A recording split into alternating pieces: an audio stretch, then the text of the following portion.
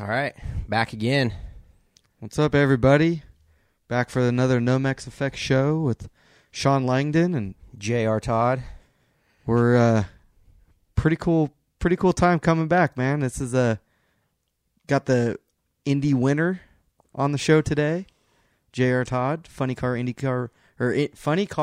winner. It's a lot to say. Yeah, I tongue twisted myself. So I missed the last one though. Yeah, I wouldn't even call that a show. You guys had who was all on? Okay, so we had Nikki, Buck, and Jano were the host. So Nikki Bonifani and John Oberhofer. Yeah, they were guest host. And Dell was here, Brandon, Slugger, JP, Shaggy. So a couple days after, Bunch of the TRD guys. Yeah, after the dust settled, I went to upload the audio, which I thought worked, because I knew the Facebook part wasn't right, because you can only hear two of the mics. Went to upload the SD card, and there's nothing there. So there's a lot of background noise. There's a lot of good content gone. Yeah, a lot of good content gone. So we're going to have to try that again, because I feel like that probably would have been the best show ever. Pretty good? Pretty good, from what I remember. I wasn't in the studio for all of it. But yeah, it was good. Yeah, I was able to watch a little bit of it. But obviously, man, those guys are hilarious. So I was trying to keep up with it, but had family there, and the big Indy race. So I wasn't able to make it, but it looked like a good show though. Shaggy was really entertaining. I'm pretty pissed that it didn't record. Why? What was he saying? Just whatever. I mean, he was even after the show, he was pretty entertaining, just doing some impersonations and what have you. But yeah, I wasn't in here the whole time. They were all talking, but they were all dying laughing, so I know it was good. Oh yeah, well, you got to celebrate the win. Yeah, we definitely did some celebrating. Man, it was hot that day. Like, I could not wait to get back here and take an ice cold shower. Right. Like, it was brutally hot. So once that happened, then we celebrated back here at my place. It was weird because Indy seemed, as it usually does, it's a long week, and it seemed like a long week. But then when it was over, it was kind of like, man, that flew by. Yeah, I know. Yeah, it seems like you're there for almost 2 weeks with testing and the race and all that. Correct. Yeah, but yeah, I thought it was a pretty good race. Yeah, but Brainerd was a good race, and I thought Indy, considering the weather and what have you, it was hot, and track was pretty good for how hot it was. I thought it was another good race. Yeah, obviously Friday night track was awesome. Yes. Track was really good Friday night. And then as the weekend went on, I think everyone was kind of in the same boat, obviously, with the track temperatures and the hot temperatures. There's only really so much that you can do, but obviously you kind of ran the table on everybody. Qualified number one, won the race. Friday night, I feel like we, or at least I, was really lucky. Like, I can't see. I don't know if it's I can't see. I'm just terrible at driving at night. Like, it has to be an extremely well-lit track for me to even drive remotely straight down the track.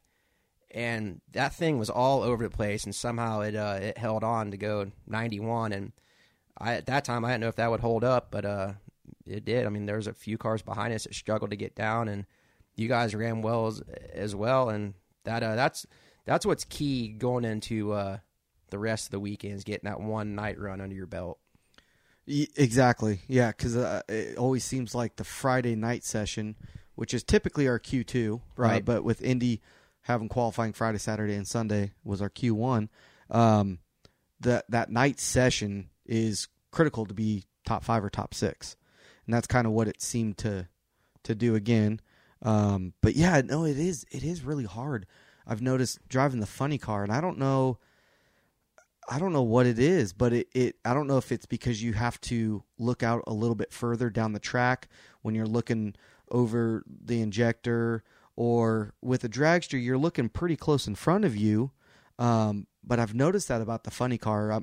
I do the same thing, have a little bit of trouble on the night runs where I don't know if it's you're looking out further or if it's the bigger window or or what it is, but it seems like it's harder to decipher out where the groove is, because you'll kind of have like it'll almost be like a gray color where the groove is, and then out of the groove obviously black, but it's hard to kind of distinctively see where that line is. And some grooves will kind of go a little inside or outside, but it can be very, very difficult on the night runs driving the funny car with that. Yeah, I mean, I catch myself almost guessing where you're at, like kind of steering like this, just hoping you're going straight. And I noticed that I think Robert and Courtney, maybe a couple others, like it looked like their car got out of the groove and smoked the tires, and ours definitely got out of the groove and jerked it back. And usually when you do that, it upsets the car and starts spinning, and somehow it didn't. But yeah, I think it's a combination of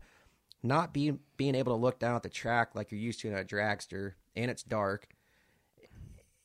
And it's almost like those things are shaded when you're sitting in there. Even in the daytime, it's somewhat dark in a funny car. I agree, yeah. Because you sit back, behind the roof a little bit. Right, and which helps out a lot on certain tracks when you have that sun coming in at you.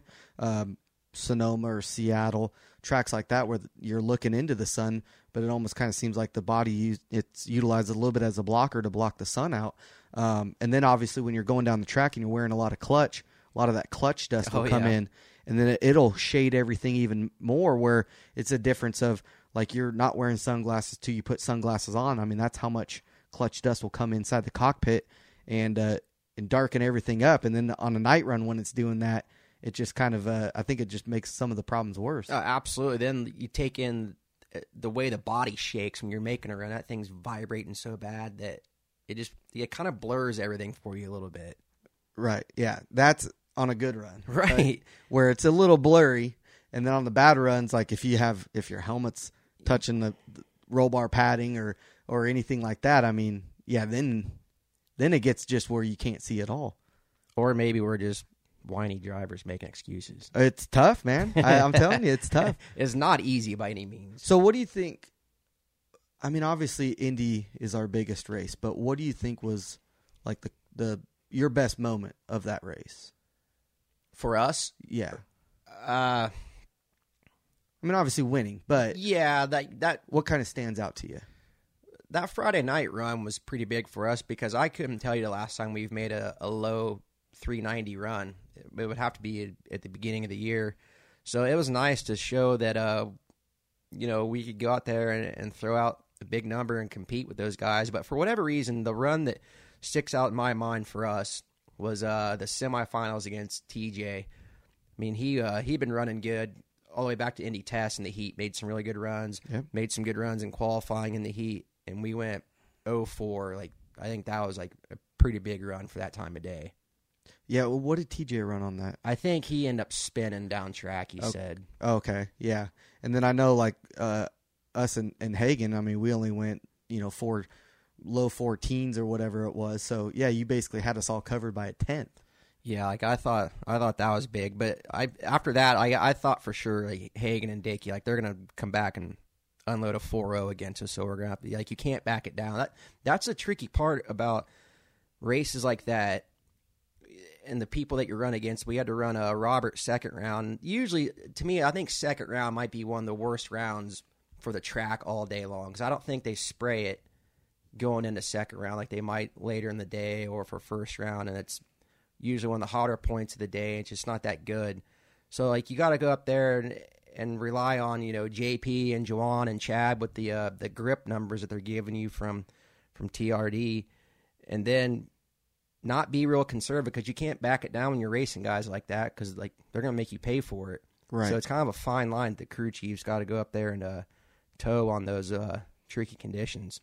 Yeah, because generally first round you'll have, a full track prep. So first round you can kind of get after it a little bit. Right. And then it seems like it goes right back around as soon as they get done all through first round, between Top Fuel Funny Car Pro Stock, and then if motorcycles are running there, they may slide in alcohol dragsters, but it doesn't seem like there's a lot of track prep. So then they'll run us right back up there, and then it's typically about that time of the day is 1 o'clock or so. So the sun's setting on the track and it warms up quite a bit. So yeah, that second round, it gets definitely tricky. I mean, you see a lot of crew chiefs struggle in that second round. Yep. Especially like the fast running guys. Right. Yeah. Sometimes it's hard to back them off enough. Correct. Yeah. So something I didn't realize until I heard, I think it was you and Wilkerson talking earlier in the weekend about the different tire compounds that we have to deal with that kind of mess with the track prep. Yeah. I think that there's it, and it's weird because it just seems like it's been the last couple of years, but where it seems like there's a little bit of an issue on us is like if they run cars in the morning on Sunday, sportsman cars, it seems like it's a different track for our cars. Obviously there's a lot of times that they have to run the sportsman cars early Sunday morning to kind of catch back up with the schedule, off of weather or what have you. But it always seems like, for some reason, when the sportsman cars run in the morning, it's a different grip number that we have. And I don't know what it is, or if it's the different tires that are running, or if it's they don't put as much emphasis on the track prep as soon as the sportsman cars get done before us, or what it is. But it always seems like those goofy first rounds where you see a lot of the upsets and you see a lot of kind of weird stuff going on. You kind of track back the last couple years, and those are the races that you kind of have that. But yeah, Tim and I were talking about that, but there's really no rhyme or reason for it. Because obviously the sportsman cars, they run all weekend long. Yep. And they run on Thursday, they run on Friday, Saturday, Sunday. But it is definitely a different round when that happens. Yeah, I think that goes back to also why second round gets more tricky, because all those guys are filling in the time that we're not running as well, and more cars on the track. You could tell the track wasn't as good as when we tested, which I thought it would be worse than what it was. I thought it was pretty good all weekend long for as many cars that went up and down the track. I mean, they started running on Wednesday. Well, yeah, exactly. And I mean, it's the biggest race, the biggest car counts, and they have every class there. So, there's definitely thousands of runs that go down the track, in a matter of those the 5 days or 6 days that they're racing. But I mean, yeah, it was definitely a different track than we had at testing for sure. But I think testing, maybe they were able to prep a little bit more, or cater to us more, I guess. Yeah, maybe. But there were some really good runs in testing. It seemed like everybody had to kind of back it off a little bit. But the Friday night session, I think everyone was running. That's kind of what everyone kind of figured, right, as far as ETs and the range of what the top couple cars should run and all that. So, but yeah, no, it was a cool event, man. I was just happy to get to the semis, get some rounds going, move up a spot in the points. That's good. Like what you said, you finished as high as you possibly could, which that was the goal going into the race. Right. Yeah. Obviously, it would have been cool to be running you in the final, but hey, man, team win. I thought it was going to happen. It was badass, man. 2 years in a row for you. I mean, Indy's a big race. Did you see anything outside of that after the race, as far as, a lot of like media and stuff like that were kind of, because obviously, like if you see like NASCAR, man, you win Daytona. Yeah, you're going to New York and doing the media tour. Right. No, I just sat here on the couch. Watch the replay of the race. Yep, did an interview with Joe Costello, a couple others, Doug Herbert, and Marty Huff. That's about it. Sweet. Yeah, we've talked about that before. Like, not saying it because either one of us have won the race, but it's a big race. Like, pump it up a little more. Show that it's a big race, right? I agree. Yeah, and I mean, I think one thing that we didn't have this year, the shootouts, the tracks of shootouts. Yeah, we need those back. We do. I mean, that's a big race. Typically they pay $50,000 to win a race. Indy's a little bit more, $100,000, and then you have the tracks of shootout, or what was the tracks of shootout, and that pays $100,000 as well. But we don't have it's not there anymore, and obviously, a lot of drivers seem to want it, but until we read a story, it kind of threw us off a little bit. Yeah, go ahead. So, there's a story on Competition Plus about no bonus race draws mixed results for NHRA top fuel drivers.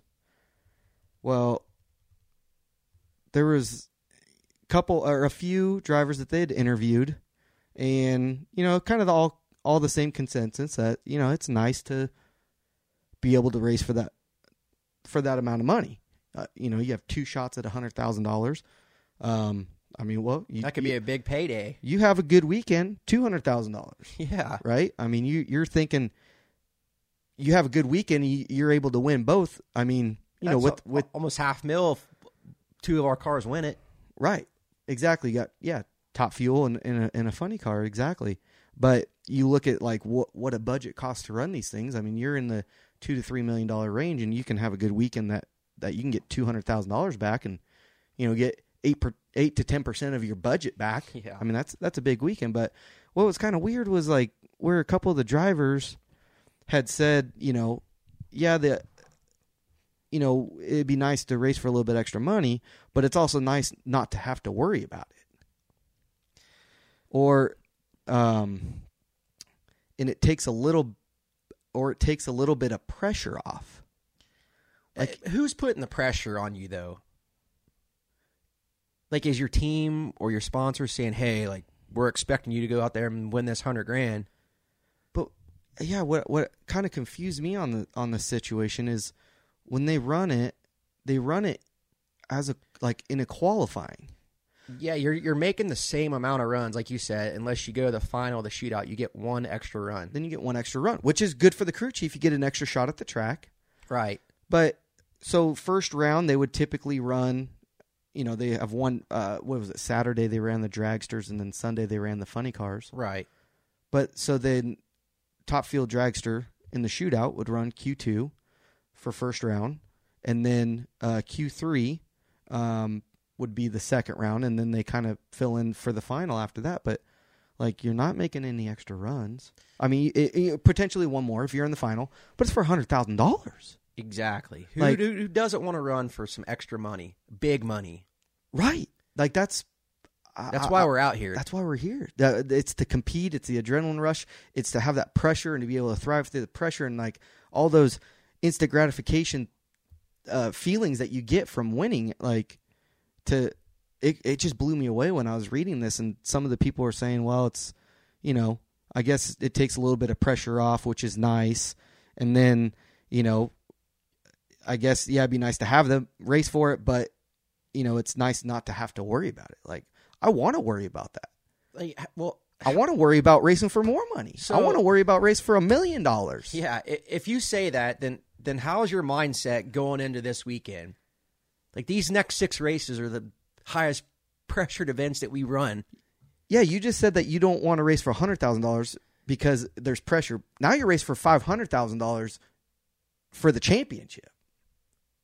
So, man, that was we're kind of reading this and we're just thinking like, I don't understand this. Like that, it kind of sits a little weird with me on the fact that like I would feel that all of us drivers would be on the same page as far as like, man, we need to find another sponsor to put on this track's a shootout. It's 8 of the best cars that are racing for a chance at $100,000. Yes. And majority of the drivers get bonus off of it, so that's more incentive for you to make more money for yourself. Yeah, Coletta Motorsports, everybody that's an employee there gets a cut of it. Correct. I guarantee you they want it back. 100%. I mean, the crew guys, that's how they make bonus money. Like that's how they make money, is off of bonus money. And like, so yeah, that when reading that article, I'm thinking like, what the hell are we talking about here? Right. Yeah, I completely disagree with all that. But the only thing, I guess, where the shootout can kind of screw you is if you don't get down the track during the night runs or whatever, then you're going in the first round. Like, do you race or do you try and qualify? Well, my mentality on that would be you absolutely race, because if you don't have an opportunity on Sunday to make the $100,000, you have the opportunity on Monday to make the $100,000. You have the opportunity in a shootout to make the $100,000. Right. So either way, you have 2 shots at $100,000. Now, kind of what we had talked about is the Friday night session is your session to really make a haul-ass run. So the final round won't go towards your qualifying. Right. It would just be your first and second round. But, I mean, heck, if it was up to me, let's just roll into the races and let's go race. Like, qualifying's overrated. You're just making runs. Like, let's race. Or let's do qualifying for money. Yeah, okay. Like, that's what we need to start doing. Turn the wind light on, show the reaction times on the scoreboard, like make that all worth something. Yeah, we need to like start shaming some of the people that say, well, it's just qualifying. I wasn't trying to hit the tree. Like, you got to hit the tree all the time, man. If you hit the tree all the time, you never miss the tree, right? Those are the ones that feel the pressure of the $100,000 to win event. Yeah, you got to, like, we need to figure out a way to get that shootout back. I thought that I always loved racing that, man. Yeah, and honestly, I mean, I feel like it's not a terrible amount of money for a company to come in and spend, right? What does it pay back to you? It only pays the winner, doesn't it? I believe they... or do they pay the runner-up also? I believe so, yes. I believe it was winner and runner-up. All right. Still. I'm not sure on the runner-up money, but, I mean, you know, regardless, it's an opportunity to race. Like, regardless, you that's why you show up, is to race. So, yeah, hopefully POTUS and the crew will be working on the shootouts, man. We need to get those things back. And I remember as a kid, that was always awesome, watching the Big Bud shootout, yes. the Skull Showdown. Yes. Ever since I've been going to Indy as a little kid, I mean, I think there's only been a year or two that I can remember where there wasn't a shootout. It's always been the Big Bud shootout, the Skull shootout, Traxxas shootout, whatever. Mm-hmm. It was awesome. They hyped it up way back in the day when it was Big Bud shootout. You had the Clydesdale horses there and all that. Like, right. You could feel like everybody tense up then. Like, it was go time. Right. Like, when you're driving, that's what you want, man. Like, I mean, regardless, you're still walking into Indy. It's the biggest race. So you're waking up in the morning. You already got the adrenaline going through you when you wake up because it's Indy, man. Right. So what's a couple extra runs for $100,000? Yeah, like you said, you're making qualifying runs basically anyways. Right. I mean, you're racing and qualifying. Right. You know, just go up there and hit the tree. Yeah. That's when you're driving, that's all you really got to do. I mean, and you're probably going to hit it a little better because you're actually racing. Right. So at least you should. Yeah. So I don't know why you'd be. What was the moment that stood out to you? I forgot to ask you that. The moment that stood out to me, man, you know, I think progressively as the weekend went on, we made a good run Friday night, qualified, you know, where we felt comfortable with. Obviously, we're looking for a little bit more ET out of it.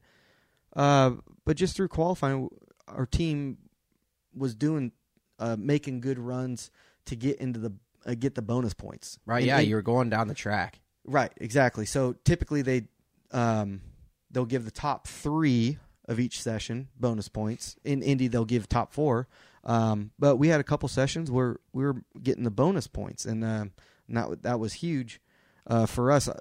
You know, obviously set aside, you know, from winning the event, that's the ultimate goal walking in there. But I think for us, just being countdown ready, making good solid runs, you know, where we were able to get in qualifying, we were able to be top 4 in a couple sessions. We were able to, I think in qualifying we had like the third most bonus points, or third or fourth most bonus points. But that's first big. Yeah, no, it was awesome, man. I mean, Kurt and Nikki and the whole crew, man, they've just done a fantastic job getting that car turned around and having a race car now. We got a good race car, and we're third quick first round. You know, against Bodie in the second round, kind of made a little mistake driving the car. It went out there and it spun the tire, but it was kind of a different feeling for me. Typically, when it spins the tire and it starts smoking, you can feel the car kind of rise up, and then it just revs up a lot. Correct. And the ass end goes up.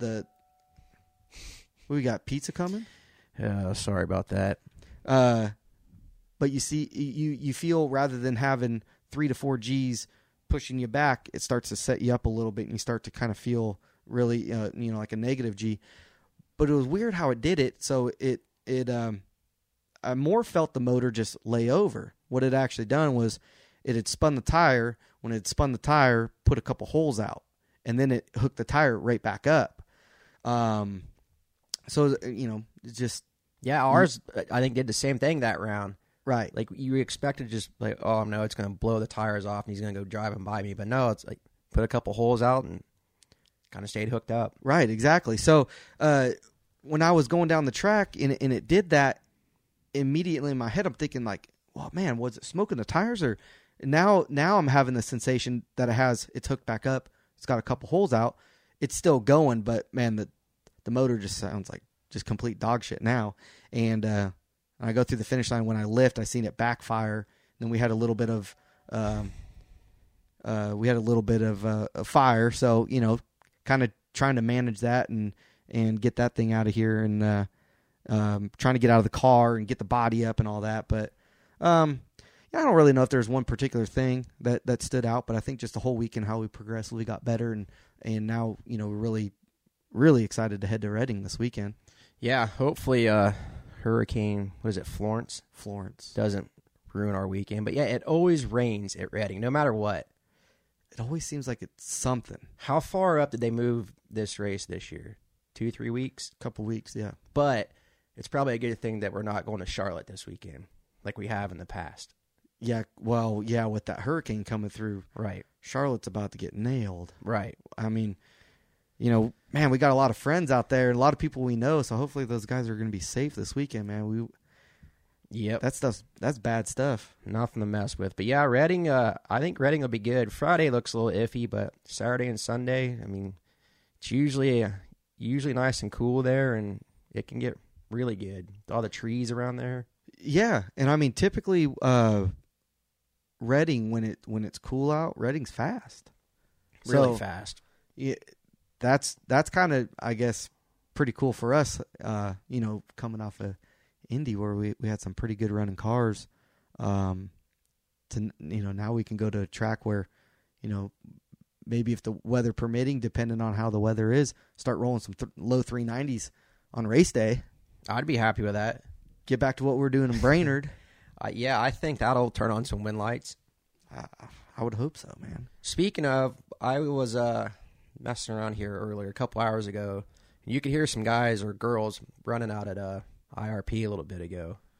Yeah, we had talked about that. We should have done some reporting. We should have. But we didn't. Some recon.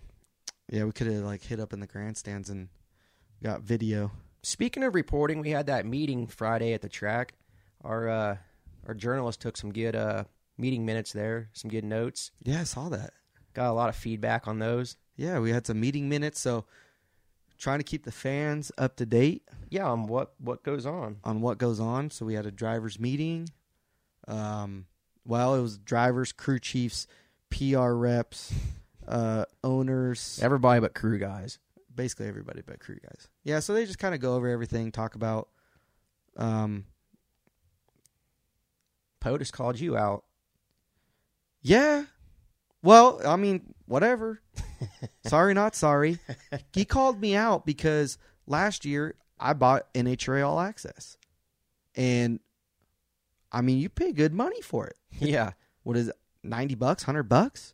And when it doesn't work, when I wake up in the morning and I want to and I want to watch sportsman cars, I don't want to see this, we'll be back soon, technical difficulties. Like, I paid $100. Like, should have had that figured out last week, bro. I'm with you.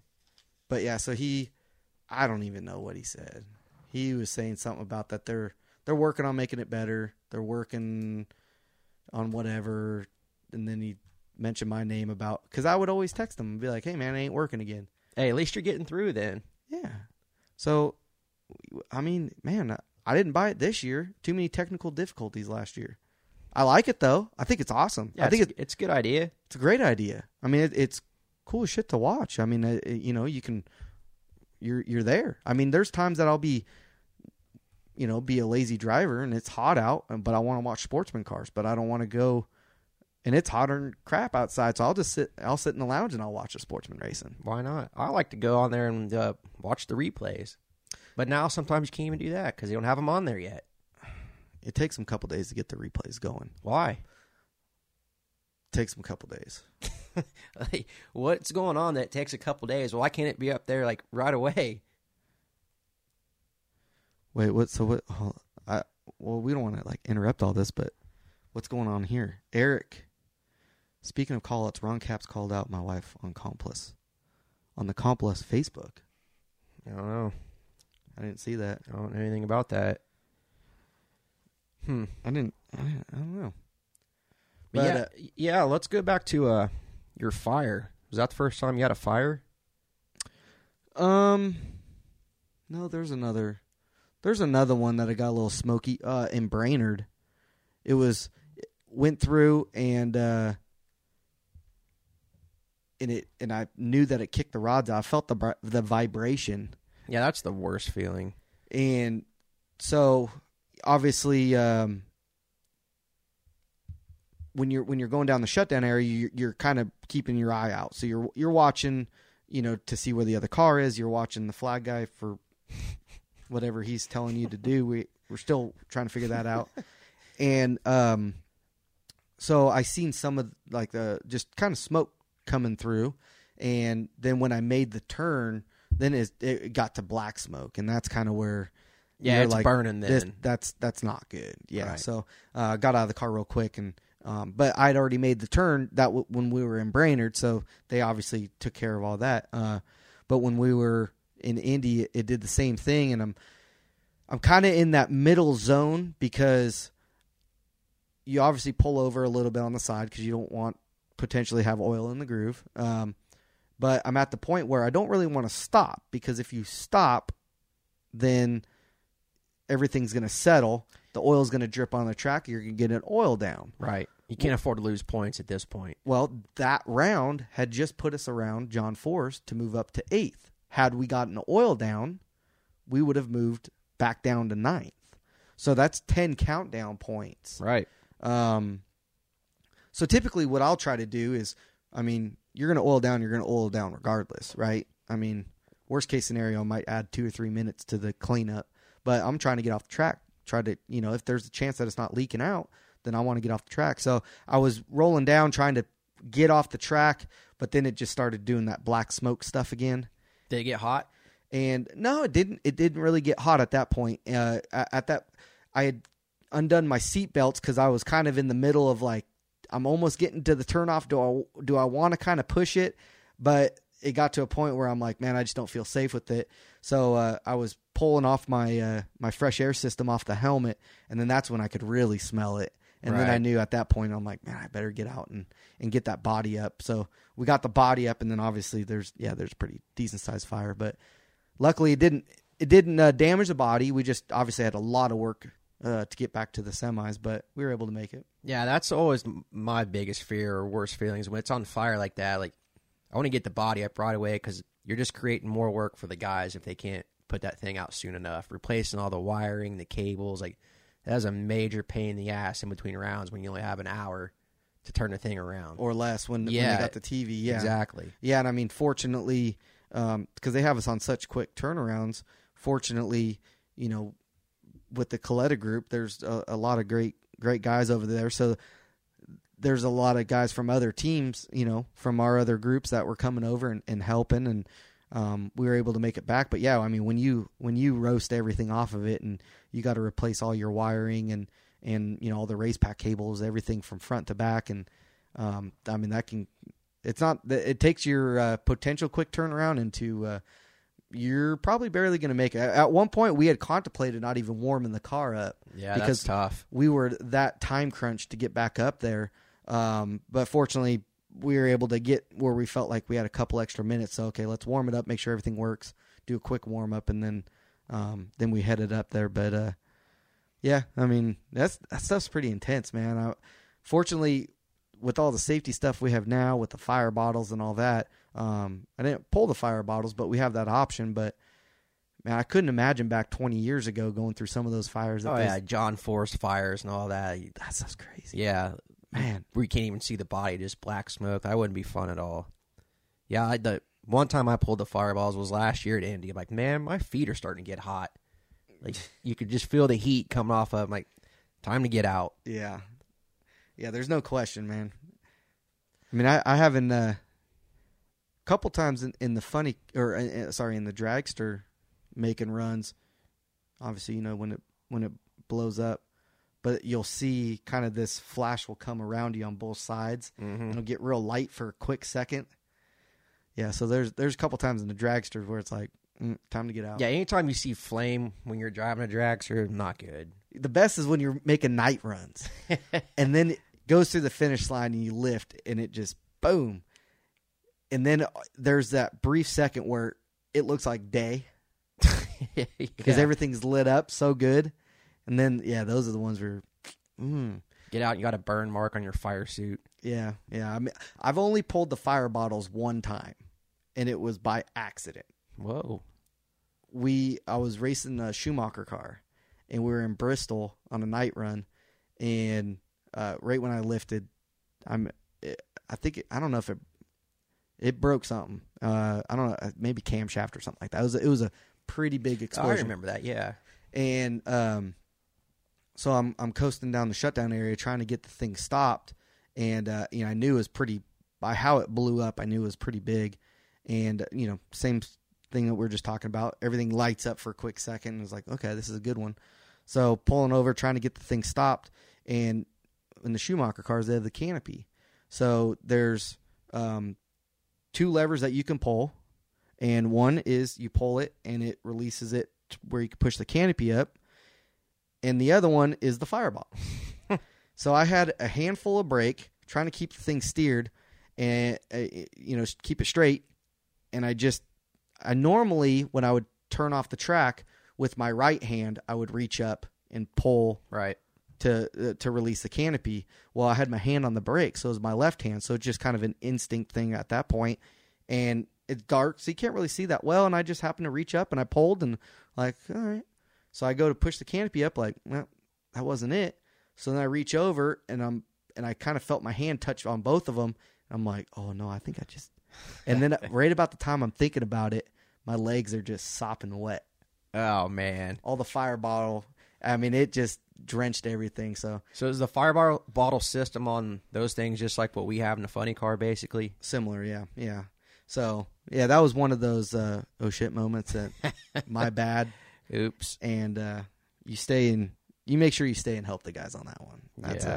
That's not something that you want to do. You'll have that. Sometimes that happens. So we got our fantasy deal up and going on the website.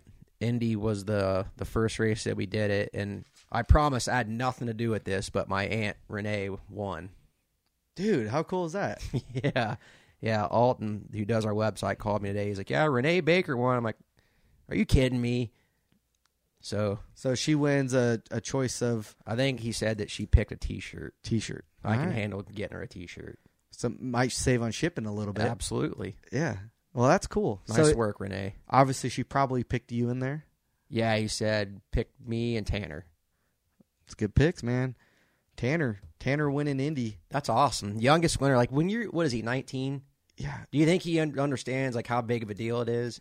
Oh, I'm sure he does. Like the dude's a driving machine, man. I think at that point, like you're still new to everything, so you just have one focus. Like it.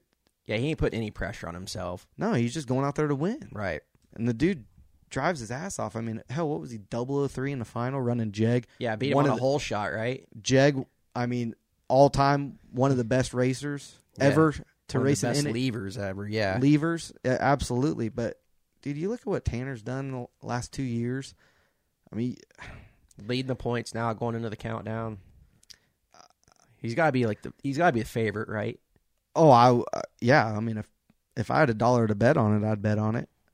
But I mean, I'm seriously saying, like, if you had, like, and I know there's some big names that have run through the pro stock ranks, but as far as natural driving talent, I'd put Tanner top 5 all time. Whoa! Like the dude's nasty. I mean, you watch him in qualifying. You know, I always keep track of everything. Where I'm always watching a lot of the pros. You know, in on the NHRA website, you can go on, you can see the detailed results, so you can kind of see, you have some drivers that hit the tree, some drivers don't. Some drivers, they kind of like the kid's he's always like 20 or better. Sometimes, Right. Occasionally he'll be like his miss is like a 30.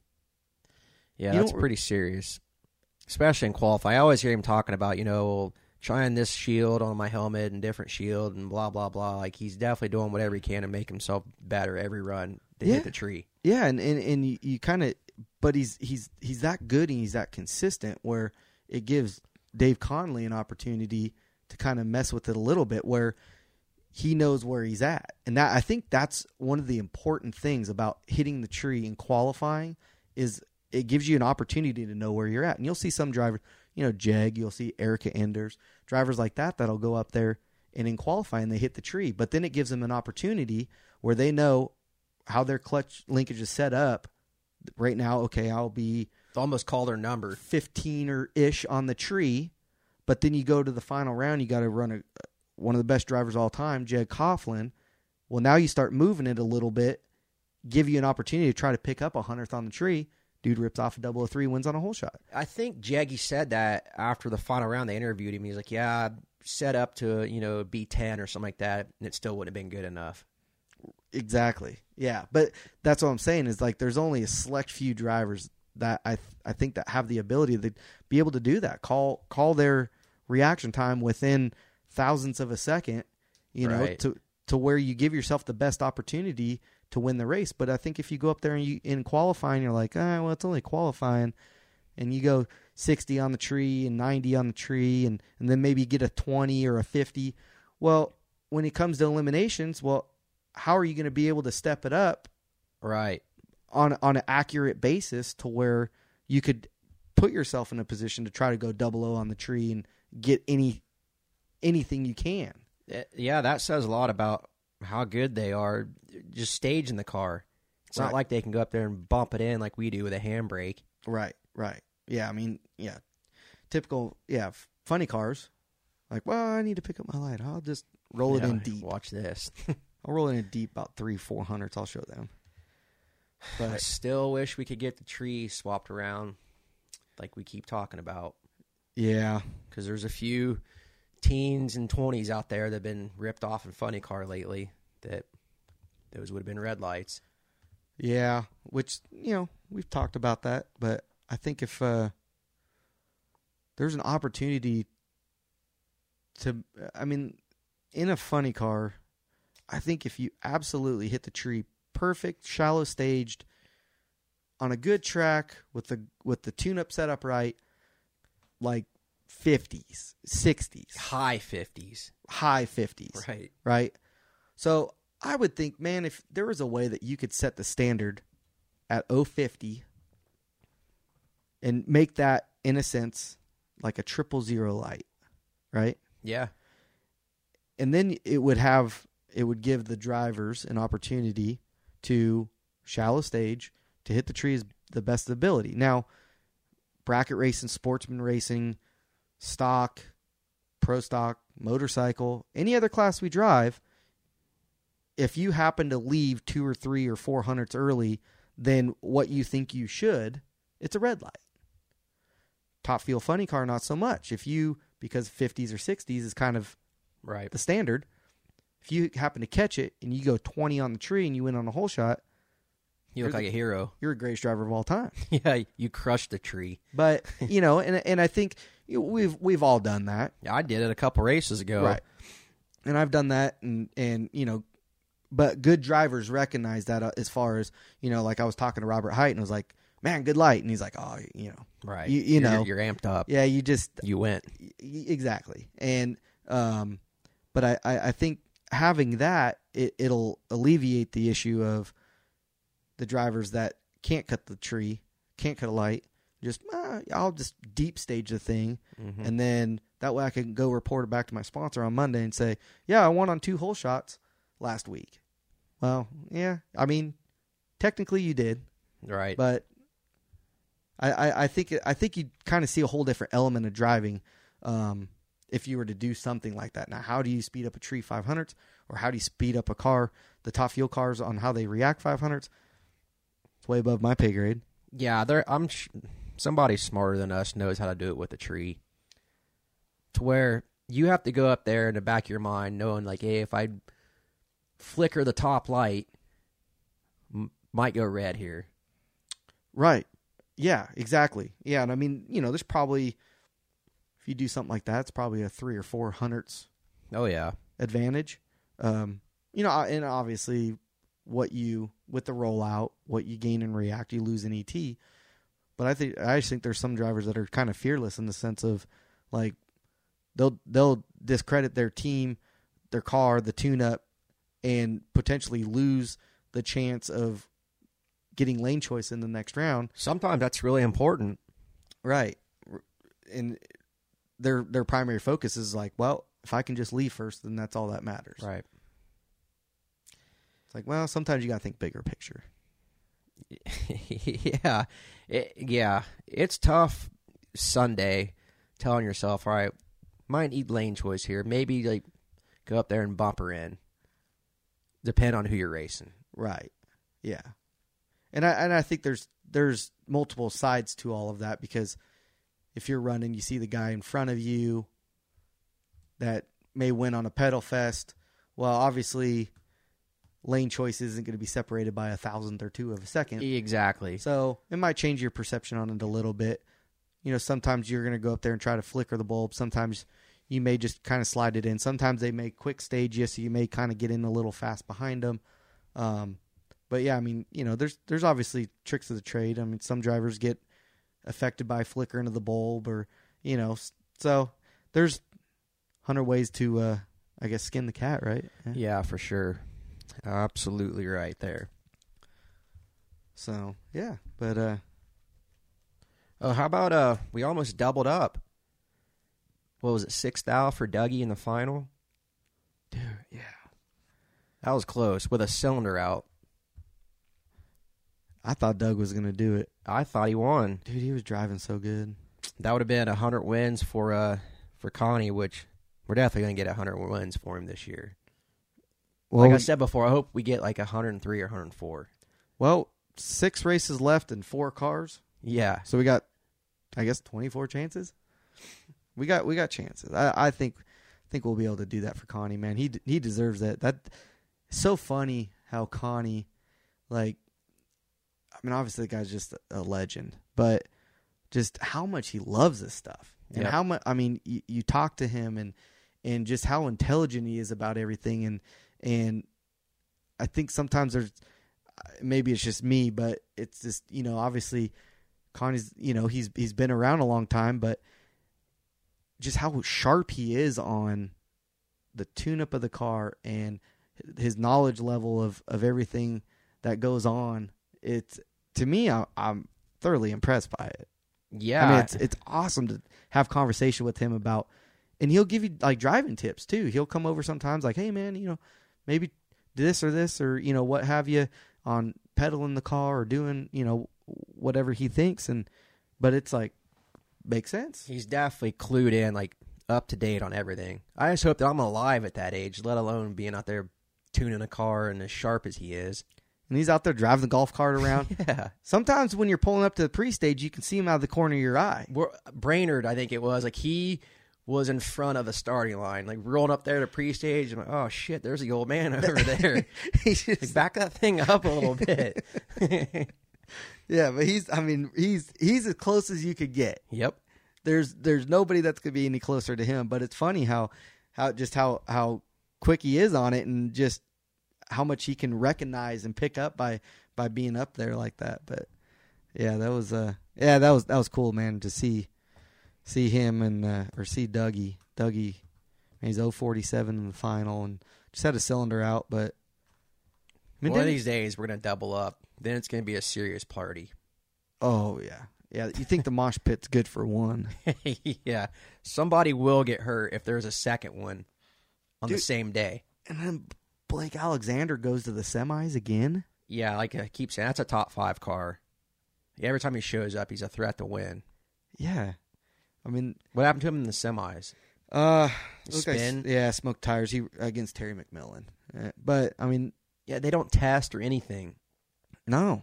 And just go out there and make runs down the track. And Blake does a good job on the tree. And I mean, he was 64 and 60, missed a little bit in the semis, was 86, but I mean, left the same as McMillan.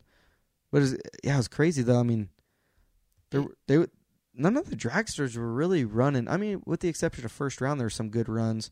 They were all backed up as the day went on. Antron and both Torrances and Milliken was low with the 382, but outside of that, like after that, I mean, Blake was low ET of the next round, 389. Then semis low ET was Dougie, 394, and then McMillan wins in the final with a 403. We might be able to put our funny car in dragster class. Someone said that here Monday night. I think it was Nikki. I thought that was pretty funny. Some people might not find that funny though. Yeah. But yeah, I don't know. Let's just have 32 car fields. Yeah, don't take offense to it. We're just joking. We're not going to put our funny car in dragster class. Tech department won't let us do that. Right. If you get mad, you're getting a butthurt report. Yeah, don't get mad about that. It's okay. How about our boy Richie out there drag weekend right now? Yeah, him and Yanni Lindberg. Oh, yeah, Lindberg was here Monday night. I forgot about that. Lindberg was here? Yeah, he was here. Oh, Lumberg? Lumberg was here. So, yeah, they're doing drag week in the car that... What motor did they put in that thing? They took the entire... What Lindberg runs in his alcohol funny car, took that setup and put it in Richie's car. And drove it down the road. Yeah, and somehow they have it's a fuel injected going down the highway. Like they take the blower belt off of it. Okay. Then when they get there to the track, it's full on race mode, I guess. So the motor that's out of Yanni Lindberg's alcohol funny car goes 270 miles an hour. Yep. Is driving down the freeway. The big old screw blower on it. And it's in a 57 Chevy wagon going down the highway. How badass is that? It's awesome. I saw a video right before we went live on here. Those two, I think Lindbergh took the video. They're wearing, radios like crew chiefs wear just so they can talk to each other because it's so damn loud. I wonder what kind... I mean, we all know that probably doesn't get good gas mileage, so... Oh, it's running on... What did it... Like, they're doing something different for when they go down the highway to improve that. Oh, okay. Figured they'd be like... Yeah, Harem knows. Towing a trailer with a 55-gallon drum. He said they removed the burst panel and put a throttle body in its place. That's right. Oh, okay. And they're running it on E85 going down the highway. Dude, how cool is that? Harem, what are you doing on here? Aren't you supposed to be working? Do you work still? Hot rod Harem. High gear Harem. Oh, high gear Harem. Yeah, Reinhardt dubbed him on that. Yeah, that's cool, man. What did he didn't he run yesterday? I think yesterday might have been the first time I thought they were going to go to IRP and run it, but I don't think they got it done in time. So I think they just went straight to drag week with no runs on the card. I saw it went 8 something. Yeah, I think it went like 8:30. But yeah, I was texting Richie the other day and he was saying that he'd been up at the shop till like 2 or 3 in the morning every morning trying to get that thing since Indy trying to get that thing put together and they're not doing it for money. Like I don't think drag week pays anything. Yeah, but dude, how badass is that car, man? It's just for the cool factor. That car definitely wins the cool factor. Oh, yeah. I mean, I saw a picture of it. Maybe it was on his Instagram or something. But it just looks mean. It does.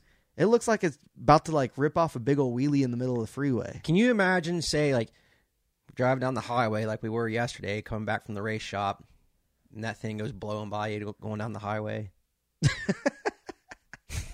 Yeah, maybe with that lady driving gave us the finger. Yeah, we got flipped off yesterday, but we weren't the only ones. I mean, we were probably going we were going the speed limit ish, a little above. Maybe so maybe we're going 10 or 15 above the speed limit. This lady comes blowing by us and flips us off, and we're thinking like, we went up to the shop yesterday. I had just got back. Last week, went down to Alabama, got back Sunday night. Jer and I left early Monday morning, went up to the shop, and we had a couple things to do in the funny car before it headed off to Reading. So on the drive back, we're just casually driving, talking, having a good time, cutting up, and all of a sudden, this old lady flips us off, blowing by us in an Escalade. Like, well, yeah, like she ran up your ass for a while there, right? Yeah. So they're like, okay. maybe I'm an asshole. Okay, like won't be the first time. No, it's not. Yeah, won't be the first time I've been flipped off or whatever. Well, then all of a sudden she starts flipping off all the truckers. And now, she definitely owned I-69 yesterday. Like that was her highway. She pissed. Consecutively just rolled her window down, hung her finger out, and flipped off the road the line of truckers. It wasn't even the one trucker's fault. He was in the slow lane and still got the finger. Oh man! I wish I'd have videoed it. She was extremely stressed out. Something. But that's what keeps it entertaining, being on the road. I mean, it's kind of like going places people watch, and like you going on the road and just seeing people like freak out because they're like getting a construction zone, right? And they can't maintain their 95 mile an hour average. What do you think they're averaging in that thing? But they have to take, I think, back roads also to go to these tracks. Like it's not all just interstate, right? Yeah. Well, yeah, nothing like having a motor that goes 270 mile an hour, trying to make a hairpin turn on the side of a mountain. I think it's pulling a trailer too. Yeah, so obviously he's not going to get stuck going uphill. Yeah, and this year, like they're down south, like they're going through mountains. It's not like when they're around here, going from Indy to St. Louis and what have you. Right. South Carolina, North Carolina, that's not flat down there. Well, he better get it figured out because that hurricane's coming. Yeah, I'd be getting the hell out of there. Heading back here. So when does that? How long does that go till? I think it goes up until Friday. Like he can't do all of it because clearly he has to go to his real job. Well, I think they called a state of emergency, didn't they? Or like their evacuation. Well, they ran Darlington today. Some people did. Well, they got about 2 days. I think it's coming Thursday. Well, they're fine. Yeah, should be able to outrun the storm at least. Yeah, I think they go to Atlanta, maybe somewhere around there. Yeah, because I know he was talking about trying to figure out how to get from Atlanta up to Reading. I think he's coming up, Friday morning probably? Something like that. Yeah. He was talking about chartering a plane from Dougie. I don't think that's going to work out, though. Yeah. Well. That's cool if he does, though. Hell yeah. More power to him. Yeah, hopefully that hurricane won't even mess with us, man, because, I mean, looking at the schedule, it's a pretty tight schedule. We don't really have much opportunity. That hurricane comes through, they'd probably have to go to St. Louis and then go right back to Reading, right? I would think. Yeah. Hopefully we don't have to stay in Reading and then go to St. Louis. You know what I'm saying? Like Monday, Tuesday. Yeah. We were talking about that the other day. When was that in Reading? Was that 2008? That I think I was running alcohol dragster. I was running Morgan Lucas's alcohol dragster. But I think we ran on Wednesday. Yeah, because I'm pretty sure that we missed our flight and we all drove from Reading to Indy so we could get here in time to test. And there were guys still racing Tuesday or whatever it was and needed to be here Wednesday to test, right? Right. Yeah, that was crazy. But even when there's not a hurricane, it rains in Reading. It doesn't matter what time of year we race there, it rains. Right. Yeah. Typically, a few years ago, it was freezing cold there. Oh, that's right. Nobody got down the track. Was that... I think we ran on Monday, maybe. Was that 12 or 13? I think it might have been 2012. We ran on Monday, and they went right into... Maybe it was first or second round. I can't remember. But I remember, it was freezing, 60 degrees outside. It's there's no way you need these cars. And it was either you hauled ass or you blew them off on the starting line. Yep. There's no in between. Reading is always kind of a crapshoot. Mm-hmm. With the weather. St. Louis could be good. It also could be blistering hot. I think those days are over here, though. I think I was looking at the weather. Here, let's look at it. But I think St. Louis was looking good weather-wise. Well, how about all that water? Is that gone? I think so. I think they got it. Yeah, I saw on Chris Blair's Facebook that the whole pro pits was underwater. It looked like a lake. Bring your boat. Definitely not going to be golfing. I didn't even know that could happen there. Yeah, I think they got it fixed though. But projected out, St. Louis is looking mid-70s. Oh boy. Yeah, that's gonna be fast. Oh boy, that'll be really fast. And then the cool thing about Reading, I always enjoy going there. They got Wawa.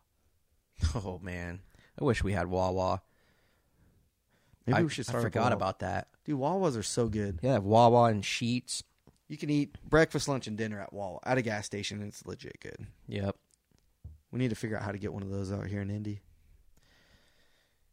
That's a good idea. Maybe we should look into that. Well, we got to win some more shootout races, right? Oh, the ones that we don't have anymore. We'll get them. We'll get them back. We got faith. What else we got? I was looking at I was curious. I was looking at the extended on St. Louis. Yeah, you can't look that early, though. Well, yeah. I mean, it's There's a hurricane coming. That could affect some things. Well, yeah, but like right now it's showing Saturday and Sunday high of 78 and 80 in St. Louis. That's gonna be fast. It could be really fast. That'd be awesome. I like going there as well. St. Louis is a cool city. Are there any baseball games we go check out? We need to look into that.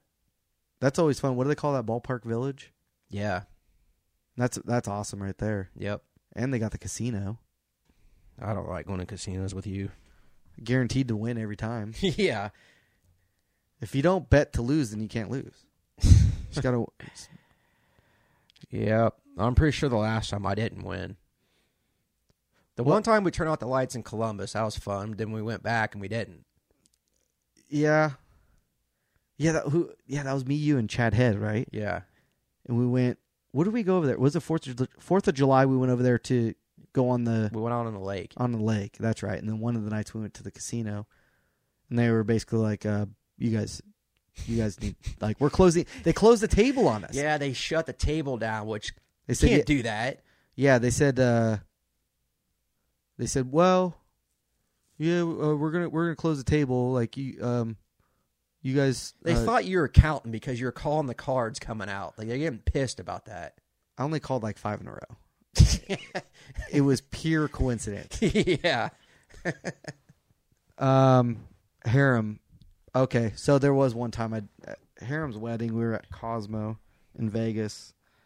I lost my ass.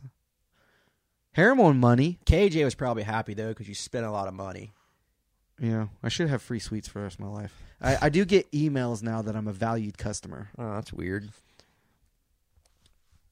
Yeah, Harem got that wasn't good. It was a good time. It was fun golfing. Vegas is always fun. I like going like golfing in the morning, going gambling. Until you hang out with Harem, and then he's like, "Oh, let's go to the high limit room. That'd be a good idea." No, it won't. Harem, actually, it won't. Or you stay up all night with Chad. Or you stay up all night with Chad and somebody steals his rental car.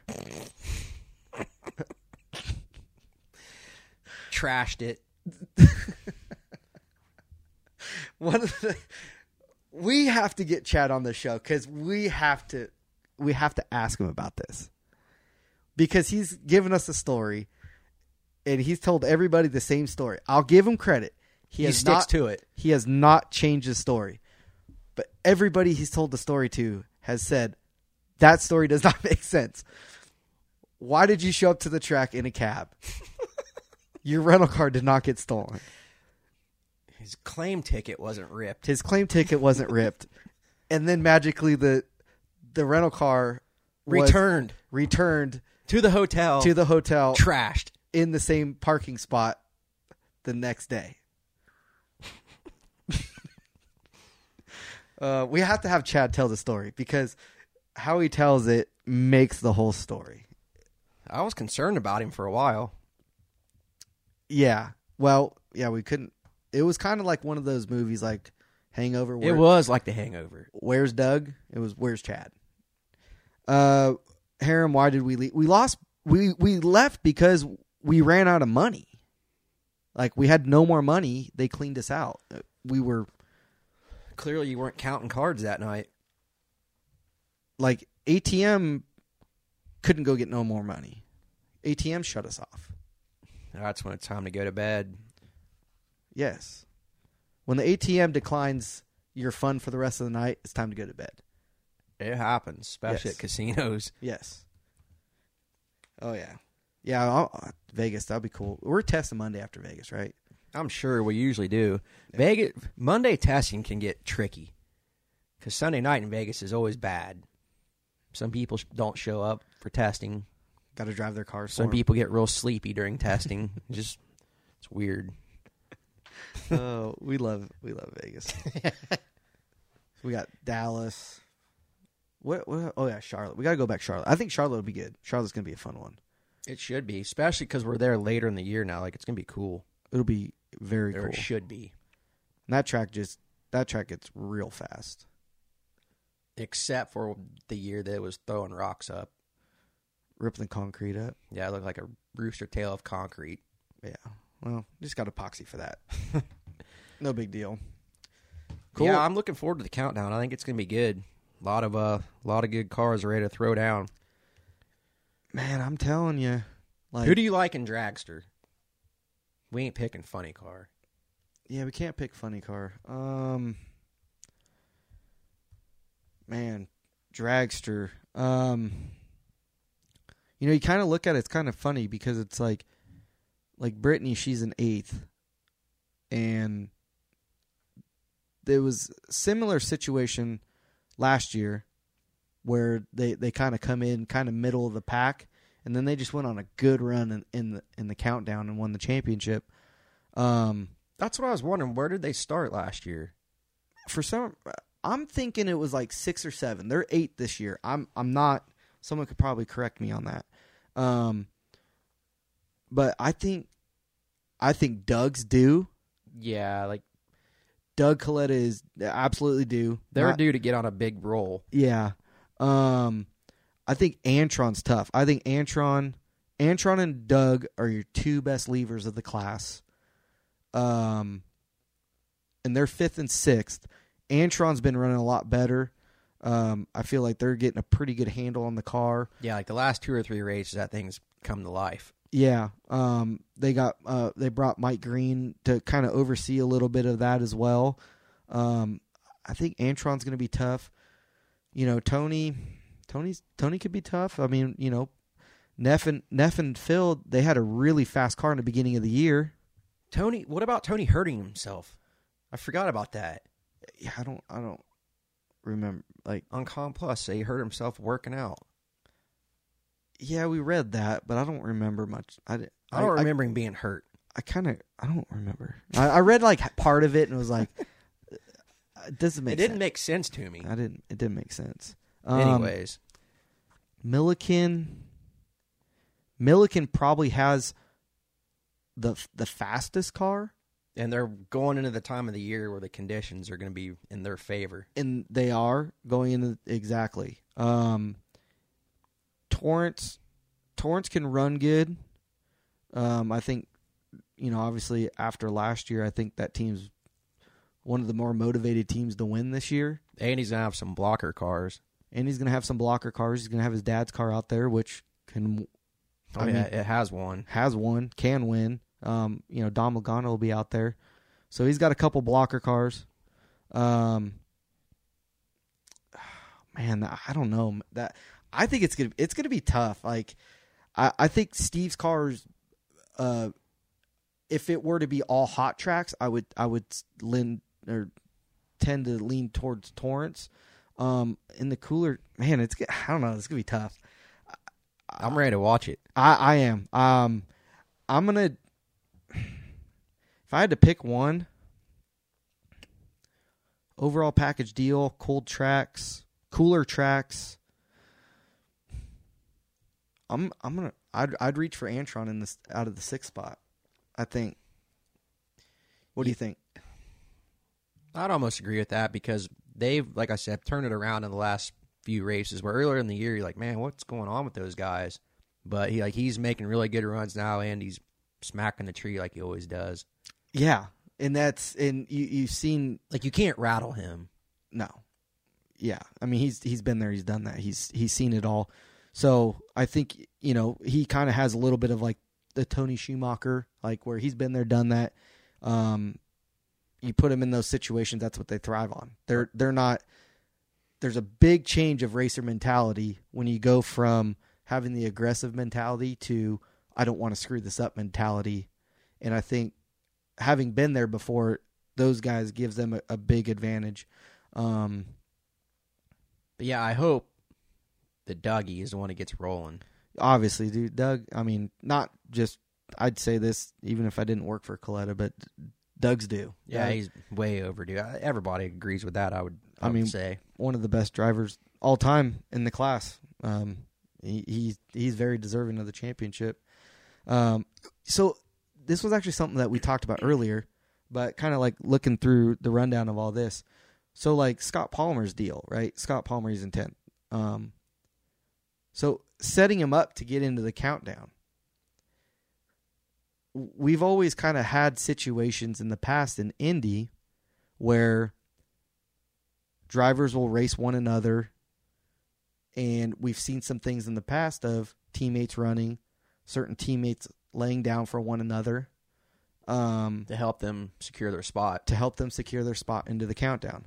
So Palmer gets put in a kind of a unique situation where with Richie losing and then Salinas winning, it put them in a position where they were in 10th place. If he loses the round and oils the track down, he will now be in 11th place, and Richie will get bumped into 10th. So they elected not to make a run. Right. So, in essence, I guess, you look at something like that, and would you classify that as a same or similar situation? Because obviously in both situations, if you're a team owner, that is the 100% absolute right call. In Palmer's situation, you shut the car off, you don't make a run. If you're a teammate and your teammate has to win that round to get in, the other car just happens to smoke the tires. And it's not that we want to do that. It's a business. You're trying to get your cars in, keep your sponsors. Like you just get put in these situations that you have to make these calls. Obviously, Palmer wants to win Indy. Obviously, they got a great running car. They've had a good car all year. I mean, it'd be awesome to see him win. But he's looking at the big picture. You look at the big picture, but would you classify that as the same thing as like throwing a race? And that's a gray area. Our sport has a lot of gray areas when it comes to things like that. Right. But I can't remember on TV. I thought that they said like it didn't have oil pressure or some shit like that. Mine wouldn't either. Of course. Mine wouldn't even have an engine in it. Yeah. Well, yep. Forgot the engine at the pits. Can't make the run. Or just never leave the pit. I don't know. One of those things. Yeah. So, but I mean, he doesn't know rolling up there. Like, he might have to race. Correct. Now, if Richie wins the round right. and Salinas wins the round, he would have to win the round to maintain his number 10 position to qualify for the countdown. Right. But per the circumstances, with Salinas winning and Richie losing, he's now locked in the 10th spot as long as he doesn't oil the track down. Well, didn't we talk about this before? Didn't Conley and Vandergriff get put in a situation like that? Like, they went out there and shut it off early or whatever. A couple years ago, same situation. Yeah. And so, you read a lot of stuff on the internet or listen to the fans, and a lot of fans get really upset when certain teams, quote unquote, go diving for the other team. Yeah, it seems like they focus on like those teams more than something like this happening. Right. Obviously there's questions in the past of, John driving out of the groove or certain other teams of what have you. But from a business decision, like, that's the call you have to make. Yeah. There's no question about it. But in the end, what is different about that, though? I guess is my question. Right. Yeah. I mean, I don't know. That's tough. I would hate to say like it's you and I at Indy, and I drive it out of the groove, not on purpose, and it gets you into the countdown. Like, people are probably going to say, well, he did that on purpose. Right. So then we, in a sense that you'd be dubbed as like, well, you dove and you don't give a good show for the fans and this and that. But what's different than shutting it off on the starting line? Buy runs are not a good show for the fans. Buy runs are not a good show for the fans. So I guess my point of all this is everything that happened, I mean, from an owner standpoint, from a driver standpoint, from a business standpoint, that's the right call. You have to do that. But in the future, I wonder what is different circumstances that maybe NHRA can do with the oil down. Maybe the Indy race take out the oil downs because you do for the countdown. Right, yeah. Maybe you start that. I don't know. That's tough. Because look what happened in qualifying. Wasn't it after Q5, Richie got back into the top 10 after he was bumped out because Salinas oiled the track Q5, right? Correct. To where Salinas should have been out there. He's qualified on the pole. You're not going to improve Q5 from Q1. Just go out there and shut it off. Click it off 500 feet. Right. Get you some data for tomorrow and shut it off. Right. So, yeah. So, I mean, that's the thing is like now Salinas is in. He's qualified number 1. He's not going to improve on that run. So making a run to the finish line is beneficial in not really many ways. No. So, but obviously there's the other aspect of that is you want to put on good runs for the fans. Or maybe get some bonus points. But yeah, so he oils the track down, gets knocked out of the top 10 in qualifying to where he has to now win first round. You know? Yeah, I mean, I don't know. I think NHRA probably kind of wants to create that drama, though, to where it can go back and forth like that. And it's bitching. It's awesome drama. But how do you not put the racers in a position where they're going to go up and get ready to fire the car up for round 1 of Indy like somehow and say, it's better for my business to not make a run right now? Right. Somehow, yeah. I don't know. That's tough. Maybe. I don't know. I don't know the answer to that. Neither do they. I don't know. That'd be cool. See, that like stuff like that is stuff that like I think would be good feedback from the fans. When we have these driver meetings, I think these are things that like NHRA and the drivers and the team owners need to be discussing. Right. Like how that's racing stuff that we need to talk about. Like TV numbers, like, okay, whatever. Send me an email. Yeah. Tell our marketing people that. Yeah. Exactly. Send me a pie chart. Plus, we'll have our journalists there taking the meeting minutes anyways. Yeah. Well, we got some pretty good journalists. What can we say? Yeah. Absolutely. So that was kind of something that we were talking about yesterday driving back when we were driving back from the shop was just sometimes you get put in situations and you have to make the call for the bigger picture. At the end of the year, put yourself in the I'm glad shot for the championship. That somebody was wise enough to eliminate that for the countdown, because that's no way to lose a championship with something like that happening. Yeah, I mean, imagine you win a final round but oil it down, so you lose because of the oil down. Like, yeah, that would. So luckily they don't have that in the for the countdown. So what do you think? Like pro stock, what do you think? You got some good drivers, some really good drivers, top 10. Yeah, I'm gonna say, I don't know, man. Like, you never know about the KB cars. Yeah, I mean, but Tanner, Jaggy, Erica, like, they're gonna be tough these last 6. I think Jaggy will give Tanner a run for his money the rest of the year. Yeah, I think Greg's got a great car. Tanner, Erica, Jag, Nobile, Butner, Skillman, Kramer. Kramer's had a great year, man. Yeah, he has. I mean, he's driven great. Had a good Western swing. I mean, Jason Line. Oh, that's another thing. Like, what are they going to do next year with pro stock, Mountain Motors, and seems like that could be a messy situation. Trying to figure all that out.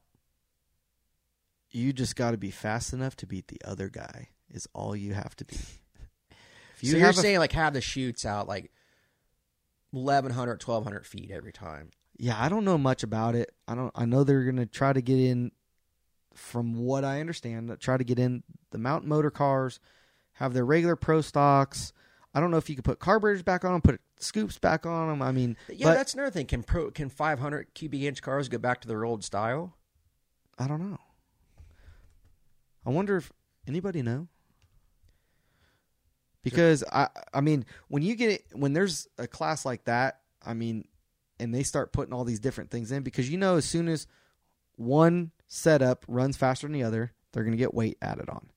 So all you have to do is be able to have your window net open and look across. And if you're ahead, you might just want to lift about 30 feet early. Maybe they'll start having spotters near the finish line. Because if you only outrun, man, that was a good race. I only beat you by 3 thou, but I was down 30 mile an hour. Now I'm going to whip your ass these last 6 by 2 car lengths. You're just fast enough to barely win until the countdown, then you start donkey stomping them. Yeah, it could be like you said, to where like you don't want to turn into Comp Eliminator, where you got all these different like, I don't know. Well, so I guess what I'm curious on is the pro stock cars in Indy were going low 660s, right? Those mountain motor cars were going 630s, high 30s, I think. How do you got a 2/10 gap there? What are you going to put 200 pounds on a mountain motor car? I don't think so. Are they the same cars? Like, do they utilize the same chassis? That's a good question. Or is a mountain motor car more like a pro mod, or you know what I mean? I didn't get a chance. I wanted to go over there. I was meaning to go check all that stuff out, and I didn't really. Indy's tough. Indy, like, it always seems like you don't have time to do shit at Indy. You don't have time for nothing. It just seems like there's so much going on, and I mean, so many fans are there, and so many sponsors are there, and your family's there, and you're trying to keep your stuff with your race car, and it's just like, before you know it, it's like, man, you get there, and next thing you know, it's like, oh, leaving for the day. But yeah, see, like mountain motor, 641, 637, 635 at 220. Who was that? John, I don't want to mess up his name, but John DeFlorian? Yeah. A lot of these guys ran iTray back in the day. I remember that. Yeah. So they're off about 2.5 tenths and about 12 miles an hour. I mean, what if they put like a bigger spoiler on the mountain motor cars? Would that slow them down enough? Are they going to figure that out before Pomona next year? No. Like, yeah, they need them to run these next 6 races to figure it out. Well, did Indy show them enough? It showed them that they 2.5 tenths faster. So that's what I'm saying. Like, all right, well, get me a mountain motor set up. Let's go racing. And oh man, I only went 659, about $1.92. Yeah, so like if you're Freeman or someone like that, like why don't you just go get you a mountain motor car then? That's probably what they'll do. You get you a couple setups. Right. What NHRA needs to do is open up the class to allow drivers to run 2 pro classes. Oh boy. Because you want to drive one? Yes. I want to go bracket race a pro stock car. I mean, what are you going to do? Just dump the chutes? Because you can't stand on the brakes. Well, exactly. I mean, just put some mirrors on it, I guess. Put some mirrors on and kind of just got to get there first by a couple thou. I think that like they should have to pull levers. Like the old dude, I saw videos so awesome. Daryl Alderman was an in-car camera back when he ran. I don't know where I saw it on Instagram or something. But Daryl Alderman back in the day running Bob Glidden. Yeah. Pulling all the levers. Yeah. Make them do that. Hiking the front end. Like, ooh, that's badass. That's what's cool about them mountain motor cars. Like, they'll pull the front end way up. They rip. Yeah. Be fun to drive one, man. That's what I'm saying. Or a pro mod. NHRA should let us drive 2 pro classes at the races. Can you imagine driving Top Fuel and Funny Car? How badass would that be? That would be so freaking badass. Guys like Pat Austin driving an alcohol Funny Car and Top Fuel. Yeah. Winning both. Exactly. Like, I mean, I've run super comp or super gas in the Top Fuel car. But I think, like, Dude, how cool would that be to run Top Fuel dragster and funny car Yeah, like Dell did, right? I'm almost positive he's done that. at a race? Yes, back in the day. So is Dell the reason that we can't do it now? Probably. Damn it, Dell. Oh, yeah. But I mean, I think at this point, we need cars. So all the rules should be off. Like, if you have an opportunity, someone comes in and says, "Hey, I want to put a mountain motor team together, and I want J.R. Todd to drive it." Like, and NHRA is going to go back and say, "Well, no, can't do that. Sorry." Yeah. Here's what I want. Okay. Can't remember if it was you or I talking about this or whoever, but when they got these exhibition cars out there at the track, like Indy, they had them old gassers. Like, they're cool, right? But they're not appealing to, like, young 20-year-old kids, right? Right, yeah. Yeah, that was actually something that we had talked about because you were on Wes Buck's show. Okay, yeah. He was saying that. That's right. So let's get those radial guys out there. Right. I mean, it's it's all about like the age demographic of what are you trying to accomplish here? Right. Right. So, if you're trying to go after like the younger age demographic, I mean, how do these gassers appeal to them? Like, I mean, they've never seen them before, never sat in them, never really knew nothing about them. I mean, and in this day and age, you have cars on the showroom floor that can outrun these cars. Correct. So, which I'm not knocking the gassers because I think they're cool as shit. But yeah. We're trying to grow our sport, so turn on the Discovery Channel. I guarantee you, like, that's what all these young kids are watching now. Right? Absolutely. Their races are like they have to turn people away from because there's so many damn people there. I don't think they're turning people away from our events. And they're racing, when they go put on events, they're racing for more money than what we're racing for. Yes. So, I mean, obviously there's value in there. They're doing something right. Right. So, let's bring in those guys, and then you want us to race 2 pro classes. I want to race against them. Right. Yeah. I think that's a good idea. I don't know how you get to that point. I mean, I want to go run some of Duck's races also. Yeah. I mean, for me, it's what pays the most.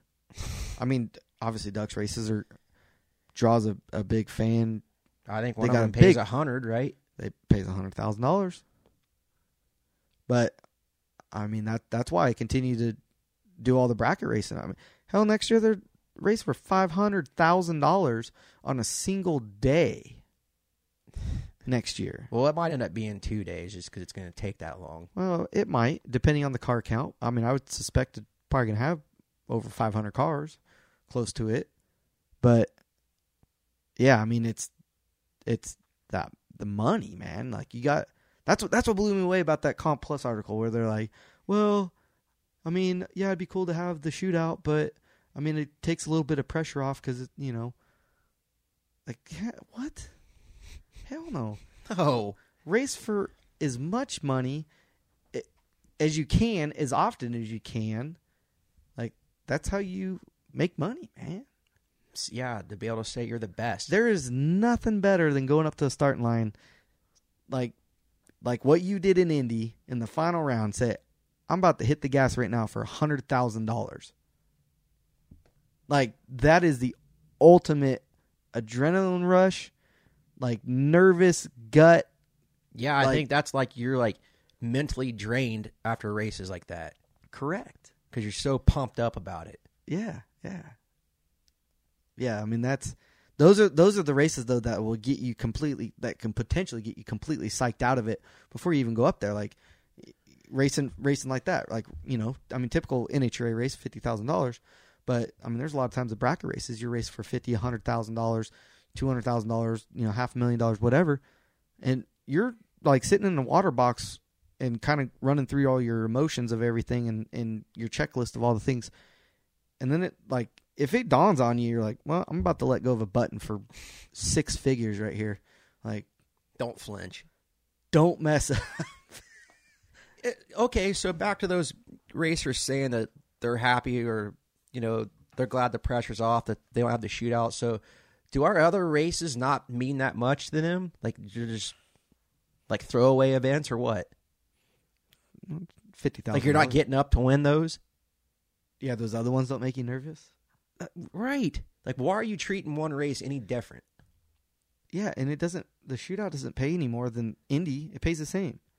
Yes. And it's one less round. So it's a 3-rounder. Yeah. So if anything, I would rather not race the race. I would rather race the 3-rounder for 100,000 than the 4-rounder for it's less work. 100,000. Right. Exactly. Yeah. It's all right. So, yeah. Well, damn, man, I think we about covered everything. You got anything else on your agenda I'm good. list? We go to Reading and keep kicking ass, hopefully. Dude, I'm pumped, man. I hope it doesn't rain. I'm so ready to go to Reading and race in the countdown. Like, I feel right now like, dude, between both of our cars, we got as good a shot as we've ever had. Yeah, like me, I feel the exact same way. Like, I started feeling once I saw like how close and how good our cars ran at Indy test. I'm like, oh man, here we go. Right. I mean, Tuesday morning, I woke up Tuesday morning like, damn, I wish we were racing today. Yeah. Like, that ready to go. And I'm sure you're like, I hope we're racing tomorrow because you had the winner's hangover. Something like that. It's finally gone. Exactly. Time to focus on the big picture now. Chip, yep. We will have no Mex Effect gear at the track this weekend. You can stop by the pit. We can give you some swag. Give. Because we can't discuss all that. But yes. Just stop by and ask for one of us. Just stop by us. Yeah, exactly. Or you can always, for anybody else, you can always go onto our website, nomexeffect.com. Yeah, make sure you go on there and fill out the fantasy deal for this weekend. Win a free shirt That's or right. a hat. Be like Aunt Renee. Yep.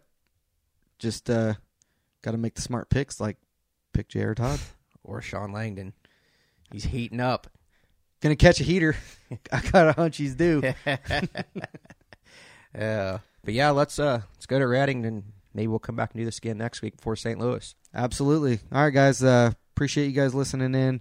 Make sure to, if you got any questions or feedback or things you want us to discuss on the next show, make sure to send them in. You can message us or go onto our website, nomexeffect.com.